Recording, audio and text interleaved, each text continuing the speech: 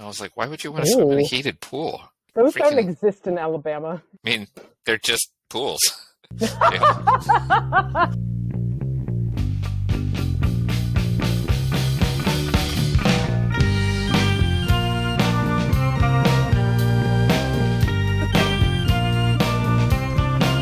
Oh, hey, Kara.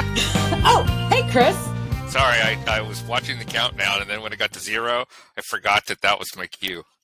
I mean, you just got mesmerized by the numbers, didn't you? I did, right? It was like a dissociative screensaver. Speaking of which, guess what I'm doing tonight? Making a screensaver or dissociating from your body? Dissociation at my book reading. You're doing a book reading? Where? I'm doing a book reading at Ernest and Hadley here in Tuscaloosa. It's a local bookstore run by a friend of mine. Oh, that's lovely. Yep, 5:30. If you're in Tuscaloosa and you can go back in time, feel free to join me. I was about to say, this is not going to work out well for promotion. Nah, no. Not really worried about it. Not at all. But you know why I told you? Because you sent me your book? Well, yeah. Also, because we're talking about public engagement. Public engagement. Also, penises returned. The little dick grapes have returned. Oh, dick grapes. Well, speaking of dick grapes also, today's guest is both fantastic at public engagement and also just so happens that she's written a chapter in the Wiley Encyclopedia of Primatology called Dicks Shaped Like Grapes, or The Copulatory Postures of Non-Human Primates. But she also has a lot of TikToks and videos about boobs, butts, and boners. And she just posted something today with her 3D printed skull that she was talking about yesterday. And who are we talking to today, Kara? We are talking to Natalia Reagan, who is an anthropologist. Oh, wait, what? On the Sausage of Science. I should name on the Sausage of Science. Our actual program. Who is an anthropologist, primatologist, comedian, host, producer, podcaster, professor, writer, and monkey-chasing weirdo. That was very all true. Well done. She also used to be a comedy writer. I think she's still a comedy writer for Neil deGrasse and Star Talk. She used to be a regular host on the Star Talk All Stars podcast, or maybe she still is. She's going to correct me. A science correspondent on Thrill List Daily Hit. A science expert on History's Unexplained. So much here. She was co-host on Spike TV. Is that even still around? $10 million Bigfoot bounty. So much. Wow. Wow. And also, before she was an anthropologist, she was an actress. You've probably seen the back of her head in My Name is Earl, the Drew Carey show. Better Off Ted. I don't remember that show. Sex Drive. I don't remember that show. But now I have to go back and watch those shows to see if I can see Natalia's head. Shall we You're bring her on? You're going to watch all of these shows, yes, rather than just ask her which episode. Yeah, I might do that. I did come back from Hawaii and start binging Magnum P.I. and Hawaii Five-0. So yes. They aged sort of okay. Sort of. They aged sort of okay. Behold, Natalia. Oh, behold. Behold. Behold. Now, Natalia, what is the state of your 3D printed skull? Is it done? Yes, but I'm California. trying. Yeah, we're trying to get it busted Chris. out of the actual support material. Yeah, so it's really thick. It's really. I was gonna say. I'm gonna wait until my partner is here because I don't trust myself with a hammer and this beautiful skull that took 40 hours to print. 40. So goodness. Yeah, this is, you recognize KMN WT 17,000. So there you have it. Where do you get WTF the WTF 17,000? Natalia, where do you get the downloadable instructions for that skull? Where are you getting the data for that? That's a great question. So this particular one, I think he got off a website, but I also have other friends in the know that are scanning them at their schools. So, and that's one of the things that we want to do next is to get a scanner, but there are some programs and apps that you can do it on your phone. So, say for instance, actually my friend Brian Dunning, who does the Skeptoid podcast, and he went to a school where they actually used a phone and basically scanned him and then made a little tiny Brian Dunning. So, I feel like someone needs to do a validation study of scanning a whole human like that to be able to get surface area measures. The thermoregulation person, of course, is thinking about that. But I like that. Rather than doing like full body CT scans and all these things that zap people with radiation, how valid is a phone scanner? I don't know. That's actually a really good question. Right? I haven't seen Brian's little mini version of himself because I was like, I want to see it, and he couldn't find it. But I'm trying this thing. He lost himself. That's so he needs to find himself. I'm sending him to a mountain to find himself. Yeah, hopefully this will be busted out soon. So Natalia, so you are aware, I have discovered also these came from California. These are grapes. They are called Moondrop grapes. They look like the eggplant emoji. So I've been calling them grape dicks. But also, and I don't know how well you can see it, but if you look at the tip, it's too dark. Just the tip? Just the tip. There we go. They're like inverted at the tip. Oh, interesting. Like a little mouth. Like a little oh. Anyway, this is my fruit snack while doing our interview today, as it was yesterday, but we never got to that because of internet issues. That was a pain in my keister. I'm sorry. Yeah, no, that the Moondrop one. They look like turds too. It looks like Mr. Hanky the Christmas poo. Oh right my gosh! Mm-hmm. We can call them poo grapes as well. So before we get to questions about your keister, actually, we'd love to know more about stuff. The U. If there was a U before you were talking about your keister, which maybe there's not, but I do know there was like acting, car accident, all that stuff, and then back around again. So maybe you could, so the way we introduce this is we want to know about how the sausage of the science is made, but we always start with how the bad pun, sausage of the scientist is made here, especially if that sausage includes dick grapes. Okay, absolutely. Or people who like sausages. Or breakfast, no sausage. I am a vegetarian, but I make exceptions, if you know what I mean. Right on. Yeah, no. So, how was that scientist made? Well, I think I started yesterday a little bit. And if you want me to continue on this path, the recurring King Kong nightmares, at child, like real small, I'm talking 3 years old. And I remember hearing the footsteps, and then King Kong would eat my family members one by one until he got to me, and then he would eat me. The whole idea that you can't die in your dreams, BS. I die all the time. But the first lucid dream I had, I was able to shrink King Kong down in my brain. And by the time, like I said, I was at the house from Silver Spoons, and I opened the door, and there was an orangutan there, and it hugged me. And ever since then, I kind of was just enamored with gorillas and primates in general. And I wanted to be a zoologist in elementary school, but when I got to junior high and high school, I was kind of flailing in math and science. And so I figured if I couldn't be a monkey chaser, I'd do the next best thing, which is comedy. Can I ask the house from Silver Spoons? I grew up on this. This is Ricky Schroeder's fictional home. Please indulge me. Yeah. Why were you there? I don't know. I was upset. I mean, I loved, Punky Brewster was one of my favorite shows growing up, and it was paired with Silver Spoons, which was kind of like the two totally different sides of that coin. You had the kid that was grew up on the wrong side of the tracks. Then you had Ricky Schroeder, who grew up in, lap of luxury. But yeah, I don't know. And the funny thing is I live in a house now with a lot of wood paneling. I feel like Ricky Schroeder's house had just tons of dark wood. I don't know. Maybe it's back to our dick grapes. I don't know what's going on, or why this is happening. The wood, it was the dark wood. Mm-hmm. Yes. Okay. No. So I don't know. I mean, I think it was a childhood sort of fascination with these sort of shows. I love those. Okay. Those I just sitcoms. needed to probe that. Proceed. Yes, exactly. No, probe away. And but yeah, I leaned into the other thing I was good at, which was comedy and theater. So I became a theater geek. Graduated from high school and went to UCI as a theater major. But before that, I got my SAG card playing a dancing chicken McNugget in a McDonald's commercial, like one does. So in 1997, there was a slew of Chicken McNugget commercials. They are on YouTube if you would like to find them. I was an oval-shaped nugget as opposed to the more rectangular shaped nuggets, if you're familiar. I was also vegetarian at this time, which made it slightly complicated. But I leaned into the role. I fell for the stunt How nugget. How old were you?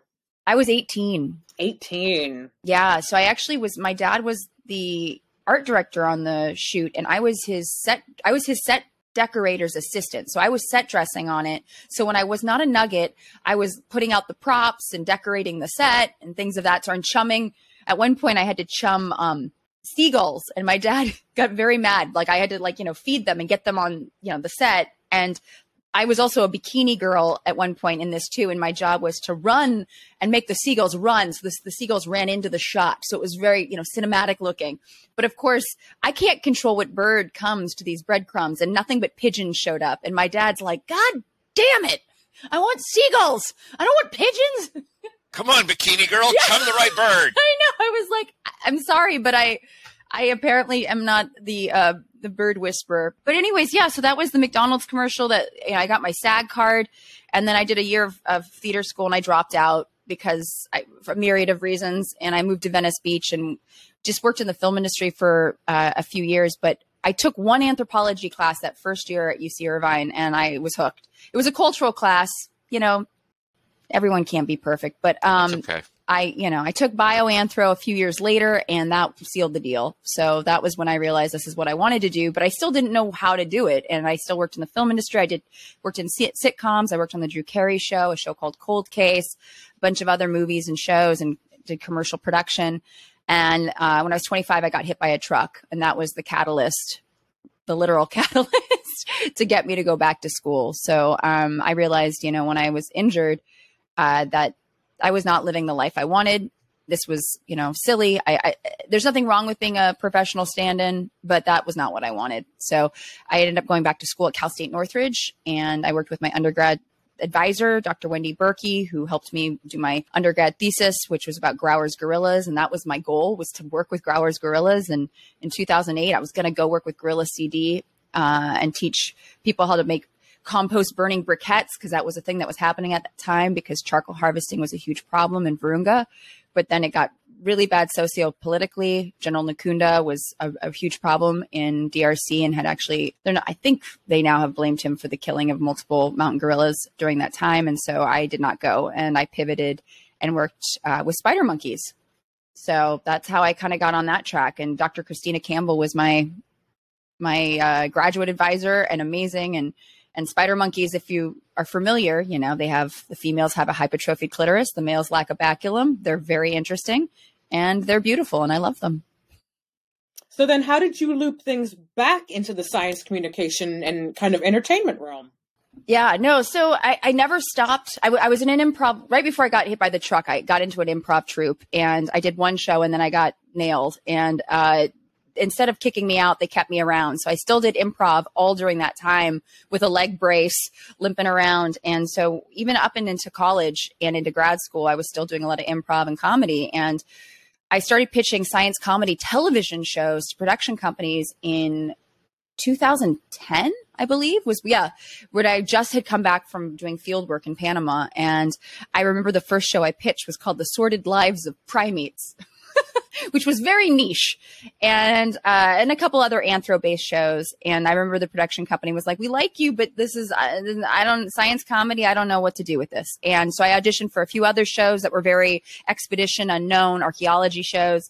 Still didn't book it. And so a friend of mine was like, "You have the cameras, you write comedy, you perform. Why don't you just make your own stuff?" And he helped me make the very first video. He encouraged me to do the story of boobs, of the breast tale ever told. And then also Valentine's Day, a video about how humans aren't the only one that give gifts, hoping to get a little nookie, that you will see chimpanzees giving pieces of fruit to females with sexual swellings, hoping to get a little bound chicka bound bound. So those were, that was kind of my foray into starting to make those videos. They didn't go viral. I was even scared to show them. I remember Augustine Fuentes, who I'd met in 2010, the AAP, then PAs, and I must have had one glass of wine too many, because I had the cojones to stand up during the MPIG, or no, not the MPIG, the PIG meeting, and actually say, I'm a primatologist and I really want to start making, media for TV, digital platforms about primatology. And that's how I kind of got to know people. Because when I went to the first AAPA meetings, for me, I did not know a soul. I was terrified. I stood in the corner of rooms. I did not know anybody. None of my advisors were there. I knew, I think, 2 people from San Diego State. And I was like, can I please hang out with you? But that PIG meeting is where I met Blaine Maley, James McKenna, Julian Rutherford, a bunch of other folks that were doing a little bit more outreach. So that was kind of a way to sort of feel confident. And I remember Augustine was being very supportive of like, you keep doing this. And I remember I graduated from grad school feeling like I was flailing, like I didn't know what next, you know, because I had nothing really lined up. And then I got a call from a New York phone number. And for some reason, my gut knew this was something big. And it was the Today Show. It must have been a slow news week because they Googled anthropologist and boobs. And that is how they asked me to come on the Today Show to talk about America's obsession with breasts in America. And it was a difference. I mean, it's strange to think how different it was at that time, because at one point I admitted on national television that I used to watch Skinamax as a child. And Ann Curry was like, wow, you just admitted that on national television. And it wasn't scripted. It wasn't planned. It just came out. And all the other women on the show, they were like a psychologist, a sociologist. And they're like, oh, I never did that. I would never. And I'm like, bitch, come on. You scandalized the Today Show. That's amazing. Absolutely amazing. Are you a fan, I feel like you must be, of Isabella Rossellini's Green Porno? Absolutely. And she's doing a new show right now. Yes, I believe, because I'm trying to do I'm trying to combine the live shows that I have. So I'm doing a lot of research and other live shows that are being done in the science comedy or science communication world. And oh my goodness, I don't remember the exact name, but I think she's doing a show soon. And I just adore her. Mm-hmm. I mean, not only, you know, is she absolutely stunning. I mean, Blue Velvet was a movie that I absolutely loved. So, you know, you're talking about, you know, putting all of these things together, and you're starting to do some new stuff as well. Could you talk us through your process of, one, how you come up with the ideas that you want to pursue? What is going on behind the scenes? Because as we all know at the podcast, there's always prep work that goes on behind the scenes that never makes it to the actual podcast. And then kind of like what the editing and the after, the post-production work. Give us a walkthrough. Ooh, yeah, that's a great question, because it's changed a lot through the years. As you can imagine, in 2010, 11, I would have to, I mean, I had I had decent cameras, but I still had to hire somebody. And I'm very big on paying people. I'm very big on, like, I don't like to ask for favors if I don't have to. So I'd have to hire, even if it was a small skeleton crew, and put together usually a shooter. I finally bought sound equipment so I could run sound by myself. But I would put together like usually a small skeleton crew, and I would shoot in my garage. Now I live in the same apartment right now that I've had since 2005. I was 26 when I moved into this apartment, which is wild. So I've shot a lot of stuff in here, but also in my garage. And that was kind of how I would do it. But sometimes I would write them like a week out, but oftentimes, like for instance, after the Today Show, a few days after that air, Stephen Colbert made fun of us and was like, NBC, I saw you did a thing about boobs. What about butts? What about butt week? And I was like, oh my God, I have to do a rebuttal. And I remember getting a message from a friend of mine in Boston, right? Exactly. My friend of mine in Boston was like, oh my God, you're on Colbert. And so within 24 hours, and this was, you know, now with TikTok and this silly little $1,000 hand computer called an iPhone, I can whip something up in an hour. But then, you know, I still had 24 hours to basically shoot something in my garage, edit it, and get it out there. And so it used to take a lot more time. Now, you know, usually sometimes the ideas are things that are on my whiteboard, but like last week it was Bisexual Awareness Week, and I didn't even know that, because I feel like every week has like a new thing, right? Like, you know, National Teddy Bear Day, National Foot Rub Week, or whatever, you know. And so I was like, oh crap, I want to do misconceptions about bisexuality, and that was all done sort of on the fly. And then I was like, oh, you should do bisexual animals. So things of that sort sometimes happen very much just pulling it out of my butt. Or even like JWST, the James Webb Space Telescope, when that started producing images this summer, a lot of those were like, I would see an image and it would blow me away, and I was like, there's no way I can't say something about this, even though this is not my quote unquote lane. So it's definitely changed from the moment we have the idea to the creation of it, because of how technology has changed in the past 12 years. After Bigfoot Bounty, when Todd Disotell and I were doing Talking Shit with Dr. Todd and Natalia, I'd have to fly to New York. We'd write the script sometimes together or separate, you know. It was a lot more heavy lifting. And with the TikToks, I do all my own editing, but with the other videos, I used to, you know, employ editors, because I like another set of eyes, because I don't always trust myself. You know, it's good to have someone saying like, yo, Natalia, that's not funny. You're old. I've always had young hip editors that are like, that doesn't work. Do do you have a permanent editor who does that for you now? No, not unfortunately anymore, because my editors, I am fortunate to have incredibly talented friends that have taken off in their careers of choice. So my main editor in the beginning, well, actually I've had a few, but May Cat was one for many years, who is now, I always knew, I met her when she was 17, and I always knew she was going to be a prolific writer. Like, she's just so good. She's such a great writer, and she's kind of taken off in, she has written for Sam Raimi. She writes for a lot of different television shows. So I can't afford May anymore. And she does this, this is small beans to her, but I've had other ones through the years that I've worked with. And like, for instance, most recently I froze eggs in last year, and I've been working with an editor named Mackenzie Parker, who I just tossed him a bunch of footage. And I swear to God, I was like, I don't know what to do with it. I need a moment. And he whipped up this beautiful sizzle reel. And it's like, that's where editors become heroes.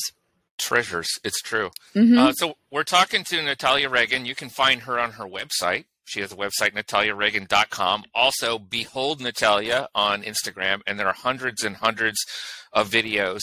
And one of the things that I wanted to ask you about, because what we're doing right here is public engagement, and we work at our institutions, Kara and I do, to get academics to do public engagement.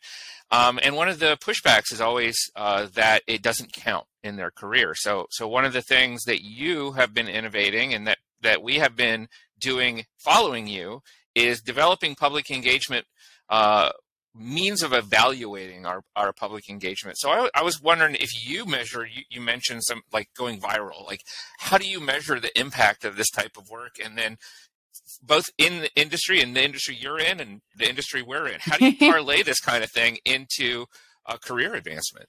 Oh gosh. Well, first of all, I was just going to say, on Instagram at Natalia13Reagan's probably better. TikTok is Behold Natalia, just so you know. Thank you. Sorry. Yeah. No. Because I used to. I don't have TikTok. Yeah, I know. TikTok. It's a necessary evil for the young ones. But yeah, it's tough to kind of figure out how to. I mean, honestly, I haven't really cracked the code completely, because I'm still, like I said, living in the same apartment I have since 2005. Where's my mansion? Where's the opulence? No, but I definitely. I love that you just switched into your TikTok voice. Yes, exactly. You just, when you talk about opulence, you've got to put on the voice. But no, it's tough. I mean, honestly, like, for instance, getting an email where someone tells me that what I've made has changed their way of thinking or has made them interested in something, that almost means way more than getting, going viral. You know what I mean? Because sometimes you go viral for the wrong reasons. You know what I mean? Like, I have a video on TikTok right now about my accident, which there has been a lot of support and love on that video, but it has 7.2 million views. It's a 60-second clip from my Story Collider show about me getting hit by the truck and how that made me go back to school. And it's the beginning of the story. So people are pissed that it's not the full story, or they're pissed because they think it's stand-up and it's not funny enough. And I made a joke like, the real hilarity here is you waiting for my near-death experience to be a knee slapper. These things can go viral for a myriad of reasons, because people are pissed, right? Like, because they don't like it, right? And when they engage, it almost ups it in the algorithm, for instance. So when I first got very sad and I woke up to a bunch of hateful comments or angry comments, I was like, oh, where? But then I realized, oh no, that's driving the algorithm. So that's why things like going viral can be great, but also I don't know how impactful they are in terms of, and I think some of it is almost like Truman Show, where they like give you a little success and then they take it away, and they give you a little success and just kind of make you think that you have control when you really don't.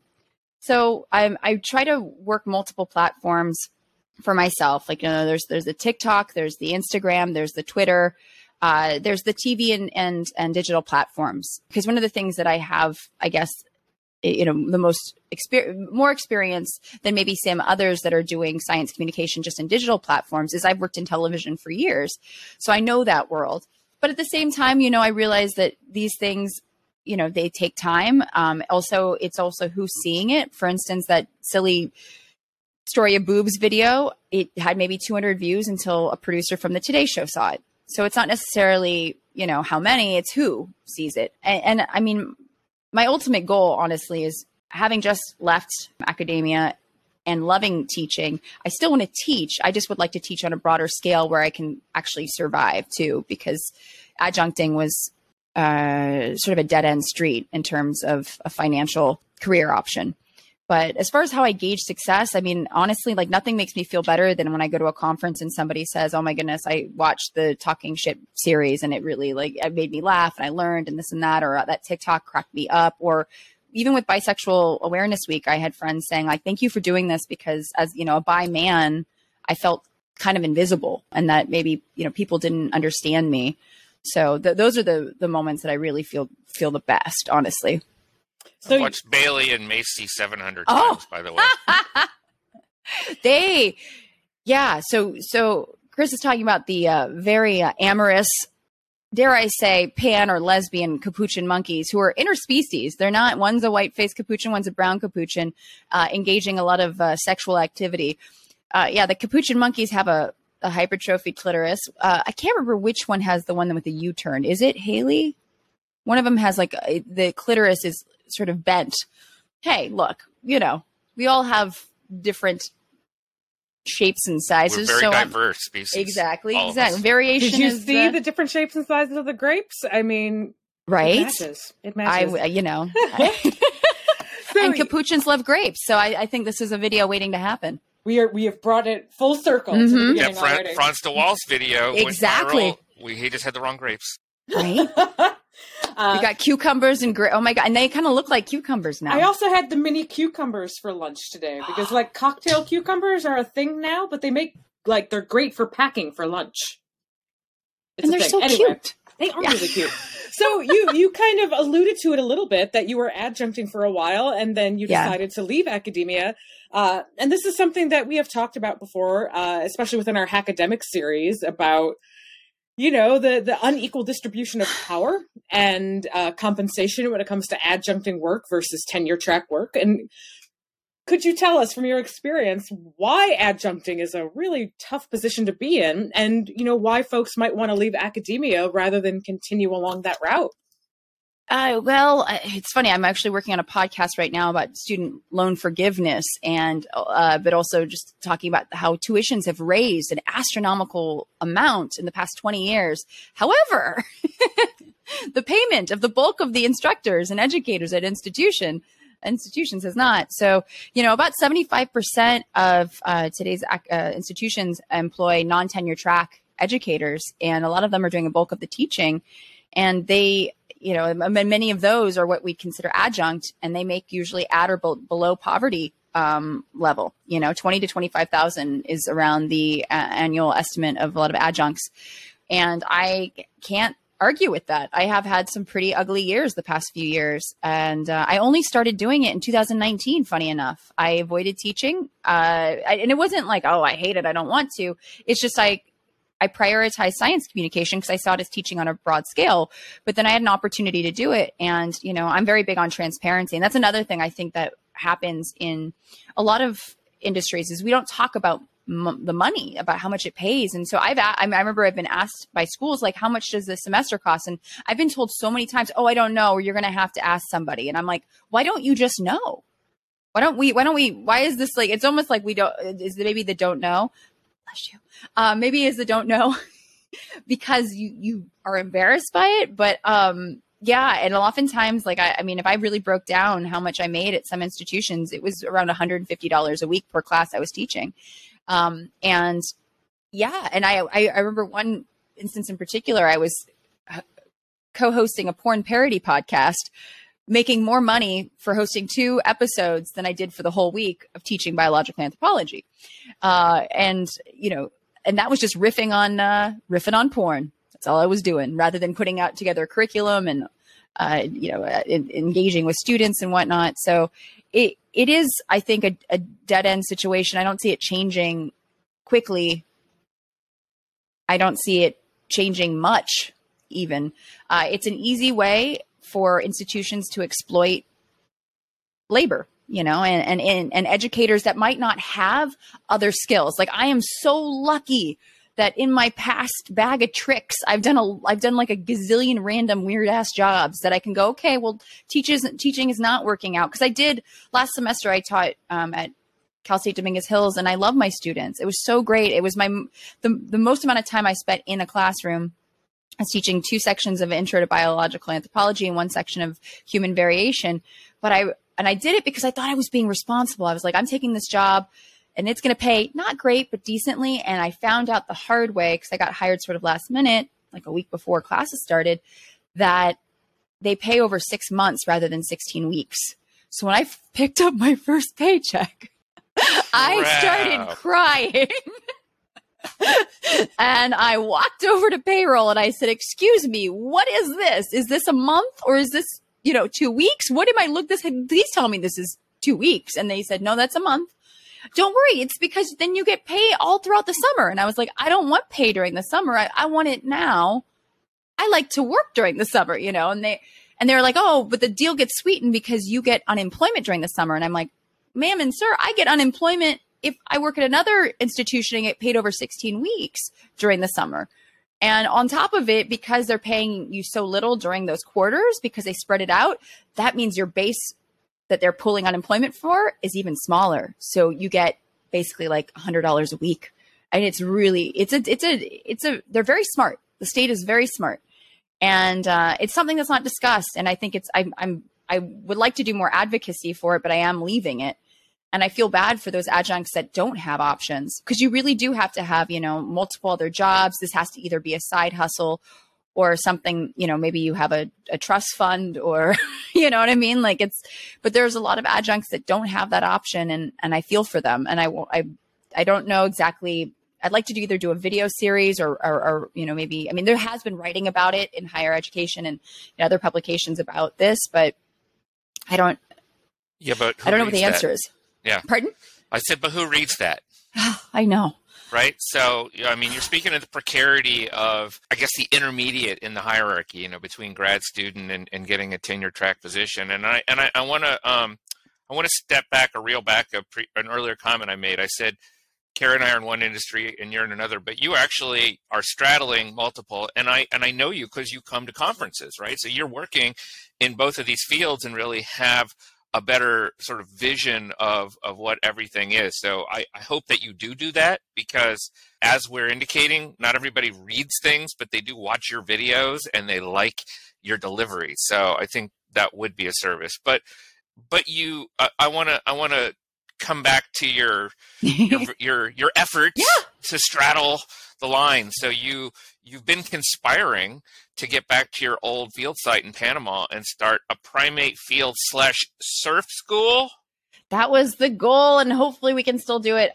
So basically I studied the Azuero spider monkey on the Azuero Peninsula, which is on the Pacific coast of Panama years ago. It was just 2010. 2010, I did a book on my field work, and I worked on this one man's property, and I fell in love with that space, and it was available for purchase. And I went through kind of a long negotiation talk process, and it just sort of fell apart for a myriad of reasons. And it was a real bummer, because honestly, it's about 30 minutes from the best surfing in Panama. But so I wanted to kind of create not just a field school, but a biological field station, because there's the ornithology opportunities there are huge. There's multiple species of birds that are endemic to this particular region that you could find, and then a lot of migrating frigate birds that come through that area as well. And, herpetology, there's just just a wealth of opportunity. And I have community down there. And that's why, because people are like, why don't you do it in Costa Rica or this place or that place? And it's like, if you have a field site, if you have a place you've been returning to for years, and even though I didn't spend years down there at a time, I have, they're like family. When they see me, they're like, where have you been? Why haven't you been visiting? It's this sort of unspoken, you're part of this now. And I wanted to do that. And so I'm hoping to still go down there, because one thing that I want to continue doing is have some sort of involvement in primate conservation. That's why I went into it to begin with in the first place. And I felt like I was drifting too far from that for a while, especially when the science communication, because I moved to New York. I worked with Neil deGrasse Tyson on that show, and that show got canceled. That's kind of when I started teaching, and then so I'm in it, but I'm not doing what I what drove me there in the first place was primate conservation. So that's what made me kind of reevaluate, how can I get back into doing that conservation work? And I had started talking to the organization that I originally worked with about maybe doing monkey bridges in this area because there's a lot of roads that cut through forest, and these monkeys are crossing the road or crossing power lines and getting electrocuted. So yeah, I know it's no barbecued howler monkey for me. Thank you. It's really sad though, but it happens, you see these poor monkeys crossing power lines or, getting hit by cars. And so creating sort of wildlife crossings, whether it's a bridge or in the case of here in Los Angeles, Beth Pratt is working to create a wildlife crossing here in Los Angeles for things like P22, our mountain lion, and all sorts of other wildlife. But because human encroachment is a huge problem, we like to kind of do what we want, and we don't realize that when we create a road, we are literally cutting a habitat in half. And there's these animals that are like, yo, that's how do I get to the other side without, crossing? Okay, fine. I'm going to try. But then, you get animals getting hit by cars. Sizzled or hit. Yes. Sizzled or hit. So yeah. I'm still, we're hoping to, I've been reaching back out to see if there's any other pieces of property. Cause basically the land that I wanted to buy, the man didn't have the title in his name quite yet. And I didn't know that towards, it became very clear that this was not going to be a thing. And it broke my heart because I did have investors ready to go because they were excited about this prospect. So follow up, and I'm not sure which one to ask, so you choose. So are you a surfer and the other question is, what was working with Neil deGrasse Tyson like? Choose one. Well, the surfing thing, I'm a poor surfer. I like to lay on the board like a splayed out frog and just wait for the waves. And if I catch one, cool. If not, I'm going to enjoy myself. I loved it. I did it on my days off in Panama, but again, I joke that I'm a poor surfer, but there's plenty of, some of the best surf is down there in this one particular area in Playa Vinal. And I just saw it as a great opportunity to give students, like, hey, you can study wildlife. We'll teach you how to put together a research project. We'll teach you to chase monkeys, look for herps, but you can also go surfing or deep sea fishing or snorkeling because they have all sorts of these really cool horseback riding. Like I did a lot of my field work I did on horseback. And then the other question, so working with Neil, it was, working on that show was a great opportunity to, it was writing comedy for a television show. And so it was a lot of the things that you see, for instance, when you watch a late night show and they come up with bits and little sketches and visual, comedic elements, things that I do in my own videos, doing it for him in that show. So it was a lot of fun. I know that when I moved there, though, I thought it was going to be a little bit different. And so I had to kind of hustle more than I ever had before. When I moved there, I thought it was going to be a kind of a steady job. I was going to be on every episode because it was kind of like welcome to the family. And then it was like, oh yeah, we'll not call you when we need you, but like, we don't need you every episode. And I was like, what?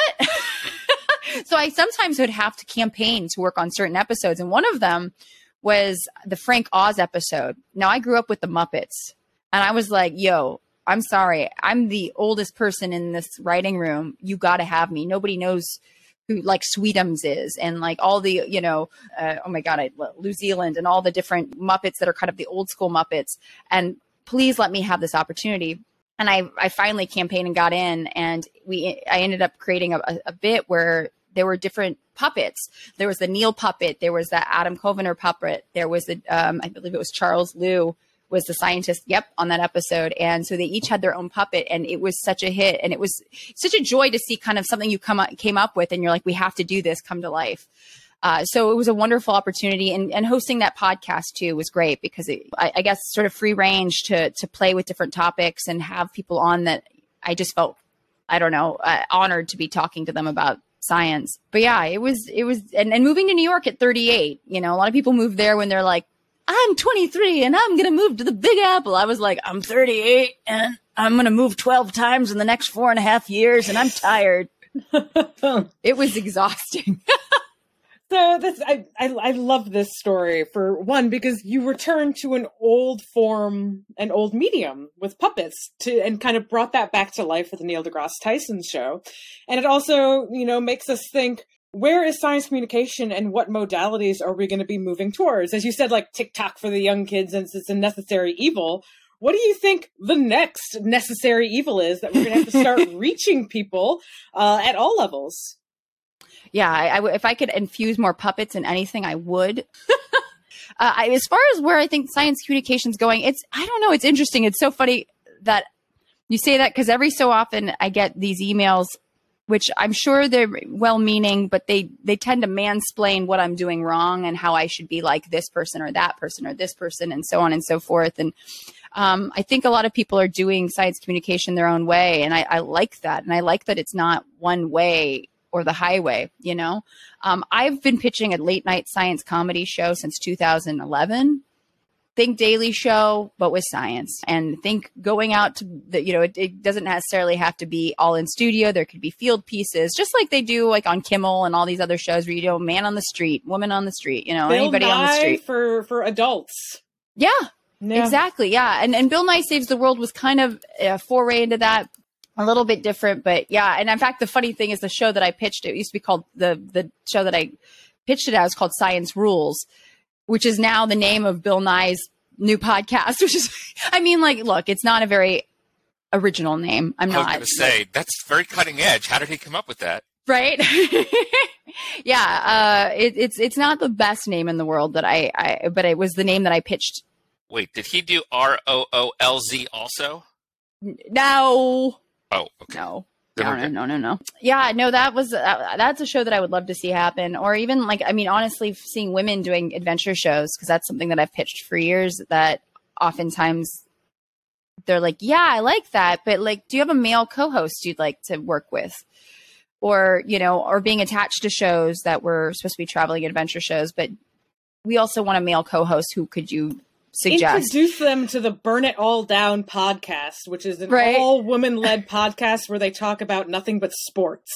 So I like this. Fuck those people who say you need a male co-host. Mm-hmm. Sorry. Is that your podcast also, Kara? Fuck those people? Yeah. Should be. The Eat Shit and Die podcast. Yeah. No, I don't take well to that. I generally, sometimes I do wonder if I've ruffled people's feathers, because I can be pretty outspoken about that kind of shit. And I don't, you know, like years ago, and I've worked with Discovery quite a bit, but years ago, Discovery, it was probably beginning of 2019 or 18. They had a 30-second, actually, it might have been a 45-minute or 45-second spot where it was a commercial about their shows. And it was every human in this spot was a male until about 30 seconds in. Yeah, it must have been like a longer spot. 30 seconds in, there was a woman that was being led through a forest by a man. And I think it was from Naked and Afraid, because if she appeared naked. But aside from that, it was all men. And of course, a lot of the women science communicators on Twitter erupted like, wait a minute, hold up. And so, you know, there is, I think, a lot of backlash and people now sort of opening the door for female science communicators and scientists to do this. But for a long time, it's been, you know, I got told a lot of no's, especially doing the science comedy, because, you know, I don't know if you got the memo, but women aren't funny. And so, you know, we definitely can't be trusted to do science comedy, much less any comedy.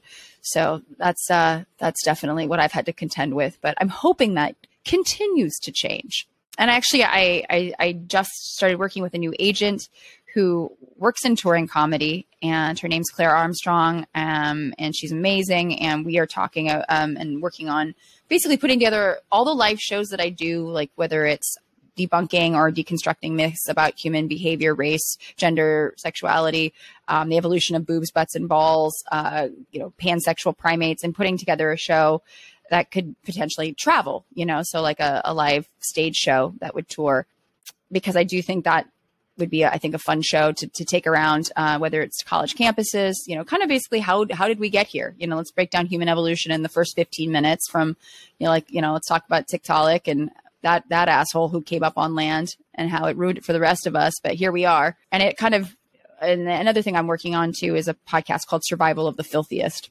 Yeah. I love all of these things, and I'll totally volunteer to be a correspondent. If you need another sausage on the team, right? I want that.